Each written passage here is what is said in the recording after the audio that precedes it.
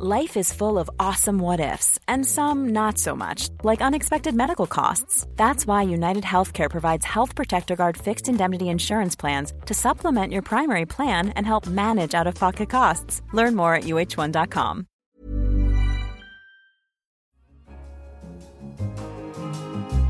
Hello, I'm Simon Long, international editor at The Economist, and this is Money Talks on Economist Radio.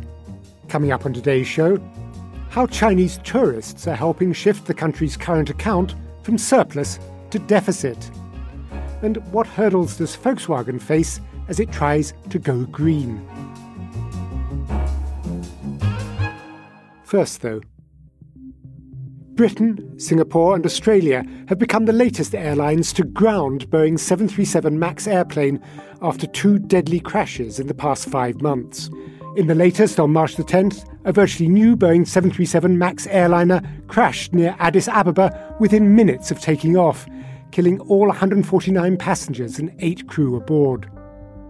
In October last year, a similar crash killed 189 people in the sea off Indonesia. The crashes raised questions about the safety of the American aircraft maker's top-selling planes. Charles Reed, The Economist travel blogger, Gulliver, has been following the story. Charles, obviously the superficial similarities between these 2 crashes are alarming, but we're still waiting for the authorities to review the black boxes and give a ruling. How unusual is it for countries to ground planes before that ruling has come? Well, it has happened before in 2013 with Boeing 787. There were problems with the lithium-ion batteries on that plane, and those planes were grounded for 3 months. But I think the big difference is that those batteries didn't cause any fatal accidents which killed passengers, whereas the possible problems which caused these 2 crashes have killed quite significant numbers of people. And if we look at new plane types in general, new planes don't tend to crash. So not only to have 1, but 2 crashes of a new airplane is rather worrying, whether or not both crashes were caused by the same problem.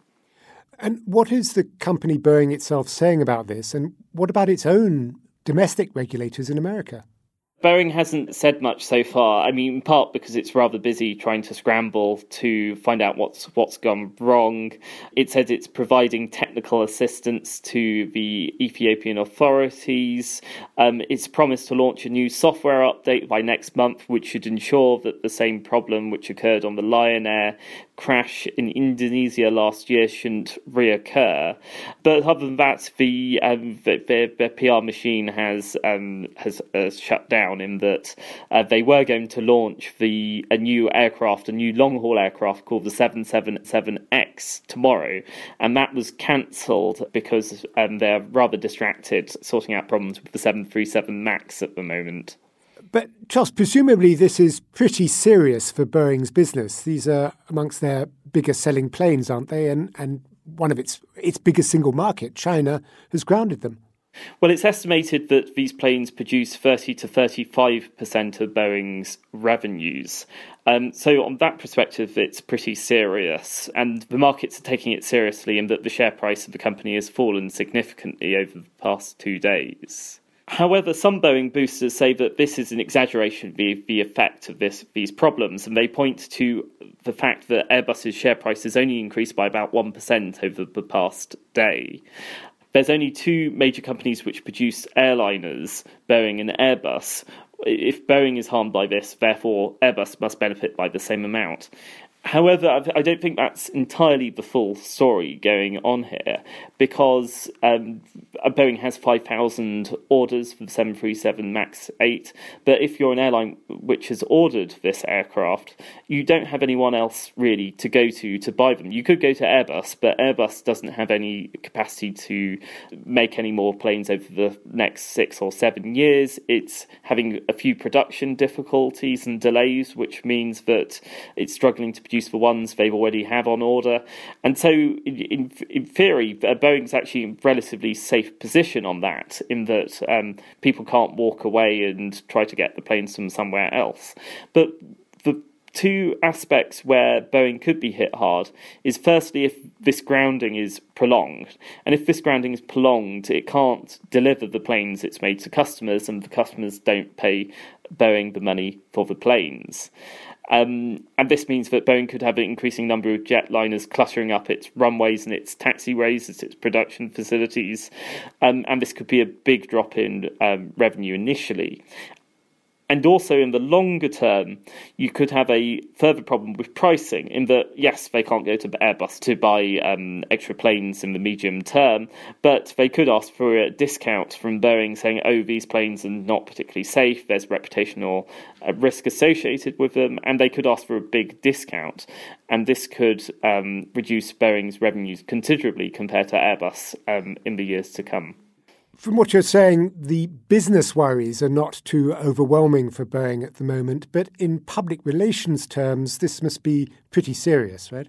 Yes, this is very serious for them. And I think what highlights the seriousness of this is that people didn't really care what plane they flew on. It would only be the occasional aviation geek who would care whether they were flying on an Airbus or a Boeing. And over the past 2 days, there's been a massive change in public perception about this. People are calling up airlines, people are tweeting airlines, people are talking on blogs and internet forums about is the flight I'm going to go on a Boeing or an Airbus flight, and people are very worried about flying about this plane. And it might well be possible that this plane becomes the first plane where the travelling public do not want to fly on and will pay extra money to avoid. And that's very, very serious for the airlines which have bought this plane, and very serious in that many of these airlines might not want these planes in years to come. Charles, one of our colleagues, Charlotte Howard, the bureau chief in New York, recently had a terrifying experience aboard another Boeing plane. I think this one was a 737-900, not the 737 MAX, but she's been telling me about it. I was on a plane from Newark Airport to Houston on Sunday night to go to an energy conference. And when we were about 40 minutes from Houston, there was a bright flash of light, what looked to me like flames, and a violent shaking of the plane. When we got closer to the ground, as we were on the verge of landing, several hundred feet in the air, not many thousands of feet in the air as we had been before, there were more consistent sparks or more consistent flashes or flames. So after we had landed, the lights went out and the crew said, evacuate the plane. I was near the rear of the plane, so I went down the inflatable slide in the back, and other passengers exited over the wings of the airplane and through inflatable slides at the front of the aircraft. The next day, the FAA said there was no evidence of fire, but the report did say that the engine failed shortly before landing. No one was hurt, thankfully. And there were just lots of anxious people, understandably, in the airport after this had occurred, who seemed to be reluctant to get on an airplane again anytime soon. Charles, how does all that play into Boeing's PR nightmare?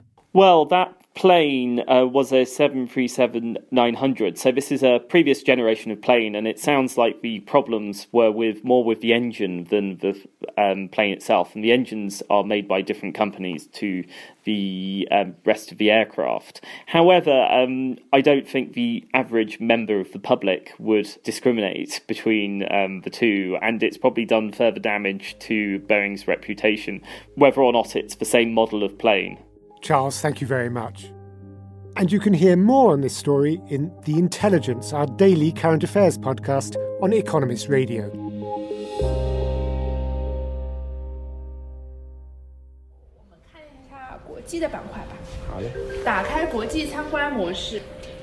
I went to the headquarters of Ctrip. It's China's biggest online travel agency. It's a very modernistic spaceship-like building designed by Zaha Hadid. Huge building with about 10,000 people working in it. Simon Rabinovich is our Asia economics editor, based in Shanghai. He's been watching a trend. More Chinese people are going on holiday abroad. I went into the control room, what they call the Network Operations Center at the heart of the building. When you walk into the room, you've got bays and bays of people at computers monitoring basically the back end of the website to make sure that everything is working fine. And then you've got a large screen at the front where they have a series of different digital global maps that they're scrolling through, showing in real time all the different bookings that are taking place on the platforms. So these are the rankings for the top international hotels at the instant. It's 10:30 in the morning on Monday, March the 11th. Number 1 is Tokyo, 2 Bangkok, 3 Seoul, 4 Singapore, 5 Osaka, 6 Phuket, 7 Liverpool.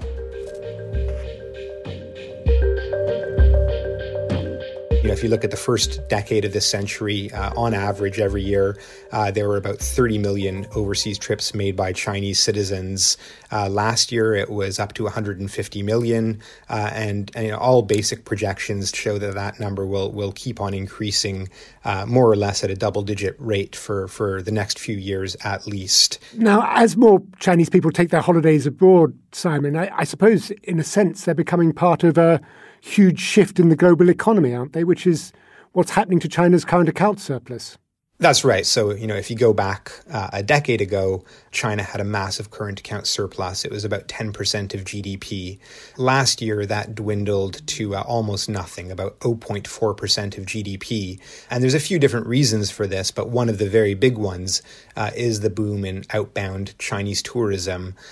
China, if you just look at tourism as a part of the current account, China is running basically a $240 billion tourism deficit, as in China is spending that much more money on outbound tourism than foreign visitors are spending on tourism.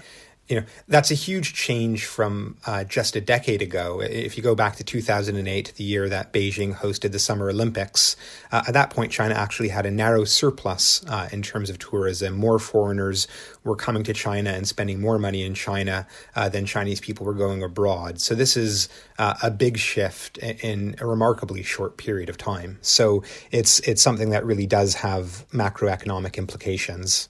I suppose from Economics 101, we know that a country's current account balance is the gap between its savings and what it invests.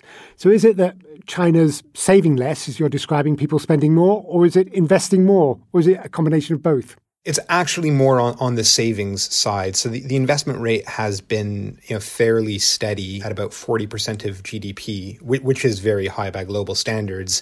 The savings rate had been exceptionally elevated, about 50% of GDP, and that has come down. That's come down because Chinese people are spending more money, they're consuming more.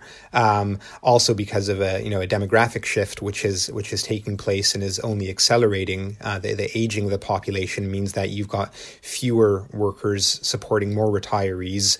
When this has happened in other countries, that's led to a drawdown of the savings rate, and that's something that's happening now in China.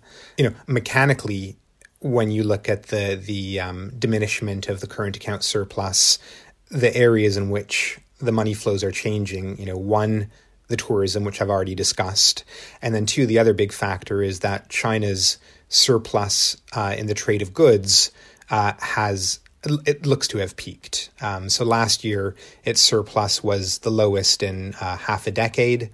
China's share of global exports peaked a few years ago. So although China is still running a big surplus in goods trade, it's not as big as it used to be, which means that when they've got the big deficit on the services side, specifically in terms of outbound tourism, that's what leads the current account to come towards zero. But from what you're saying, it looks as if China might have to get used to the idea that it will need to finance a current account deficit. Will that require reforms in its financial system? So I think we have to be careful when we talk about the coming of the current account deficit in China. So it's quite clear that the days of these stonking big current account surpluses are gone. But there still are countervailing forces that will prevent the deficit from getting too big. So China still is a big exporting nation. It's aware that on the services side, it's been running a big deficit. And so you now see a lot of effort by the government to stop the services deficit from some sort of blowing out of control. So they're investing a lot in their education sector at home. They're trying to fix up the tourism sector at home as well to make sure that domestic tourists don't just go abroad, that they stay home and that they attract more foreign tourists as well. So there's limits to how big the current account deficit is going to get. But you're absolutely right. I mean, even running a small current account deficit does put pressure on China to find ways of financing it. And the conventional way to do that is to open up more on the capital account side to ensure that foreigners can invest more in China's stock and bond markets as a way of bringing money in. They're wary about opening up too quickly to foreign capital because that does lead to vulnerabilities. So if you look at the kinds of reforms that they're doing, they're really trying to attract what they deem to be the highest quality foreign capital, which is investment, which is longer term, a little more stable, a little more patient. So they're still going about it very much in their sort of controlled, gradualist Chinese fashion. I suppose if you look at the big picture, the removal of that huge 10% surplus of a decade ago, which was blamed by a lot of people, or one of the factors blamed for the global financial crisis, the global imbalance, that has gone is something the world ought to be cheering. I think that's right. I think that the idea that the surplus in the first place caused the global financial crisis was overdone. In the sense that the original argument was that there is this great savings glut. China was one of the big causes of it. This is something that depressed interest rates and bond yields in America, which then led to speculation, which led to the financial crisis. But as we've seen, with China's current account surplus coming down, the global savings glut has been partially addressed, and yet interest rates in America have remained very low. So China was a contributing factor, but certainly not the driving cause of all that. But I think the bigger picture is that the end of the current account surplus means that China has become an important source of demand globally, whether it's Chinese tourists who are going abroad or Chinese consumers who are staying at home and buying wine and clothes and luxury cars from around the world. The rise of the Chinese consumer is something that I think we're all quite well aware of at this point. And the fact that the current account surplus is gone is just one more indication of what a big shift has taken place. Simon, thank you very much. Thank you, Simon. We are basically through the core program. And finally, so we have an electric hatch size of a Golf limousine. Last week at the Geneva Motor Show, Volkswagen's chief executive, Herbert Diess, stood in front of a virtual sand dune and desert mountain and unveiled a bright lime green electric dune buggy. It's a niche car, but if we find a way to produce it efficiently, it might come to market. Today, he confirmed that the car maker will have to cut jobs as it launches almost 70 new electric models by 2028. And the firm has just published its latest annual results. Wendelin von Bredow is The Economist European business and finance correspondent based in Berlin. Hello, Wendelin. Hi, Simon. To come back to that opening sound we heard of Mr. Diess in front of an electric dune buggy, this doesn't sound like the kind of green enterprise that one associates with Volkswagen. No, absolutely not. Volkswagen is still tainted by the diesel scandal. And I think one of the reasons, or maybe the main reason for their big push into electric cars now is that they want to become a green role model. And maybe that's why they picked the color green for the buggy. They are going into electrification at a faster pace than generally expected. And I think within the next 10 years, something like 40% of their lineup is supposed to be electric cars. So that's a huge change for a big traditional car maker. 70 new electric models in the next decade sounds an enormous number. They're going to be introducing them at a rate of about 7 a year? Something like that. It is, as I said, unexpectedly high, but they had some encouraging signs from customers in the sense that, for instance, their Porsche model, their Porsche electric vehicle, has already taken pre-orders of more than 20,000 cars. And so they are now thinking to expand the production of, I think it's called the Taycan, that new Porsche. So they think that that there is a lot of demand from customer, which is something other companies are skeptical about, but Volkswagen is going all in. And how is the firm doing? What do its annual results show? Well, they're not bad, considering that Volkswagen had so many problems over the last years. You know, the biggest and the most costly one obviously was the diesel scandal, which has so far cost them something like 29 billion euros in fines and other costs. And also considering that one of their main markets, China, is slowing down. So across its brand, Volkswagen sold 10.9 million cars worldwide last year.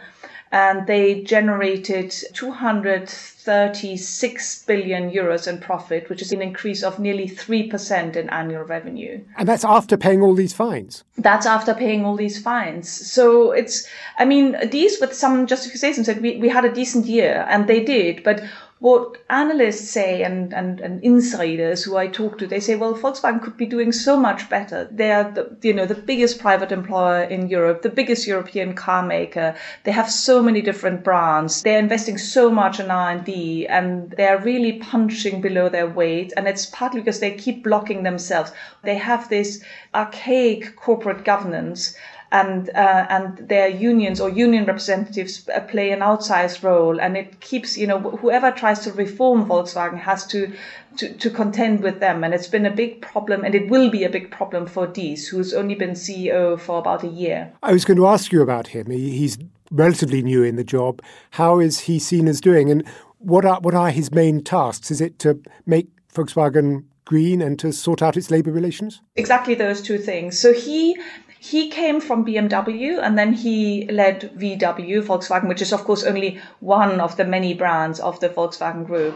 He's an Austrian manager. He's got a very, very good reputation in the industry. They all say if anyone can reform VW, it's him.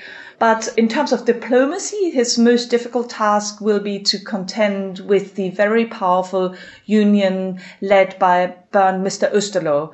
And the reason they are so powerful is that, first of all, there are union representatives on VW's board, as is the case with many German companies.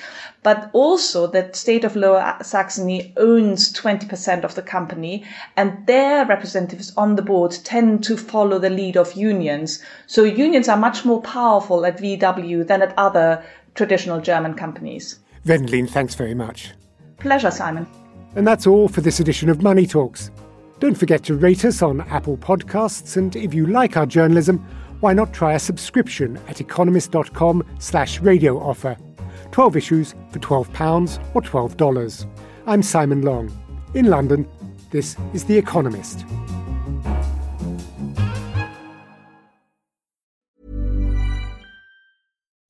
When you make decisions for your company, you look for the no-brainers. If you have a lot of mailing to do, Stamps.com is the ultimate no-brainer. Use the Stamps.com mobile app to mail everything you need to keep your business running with up to 89% off USPS and UPS. Make the same no-brainer decision as over 1 million other businesses with Stamps.com. Use code PROGRAM for a special offer. That's Stamps.com, code PROGRAM.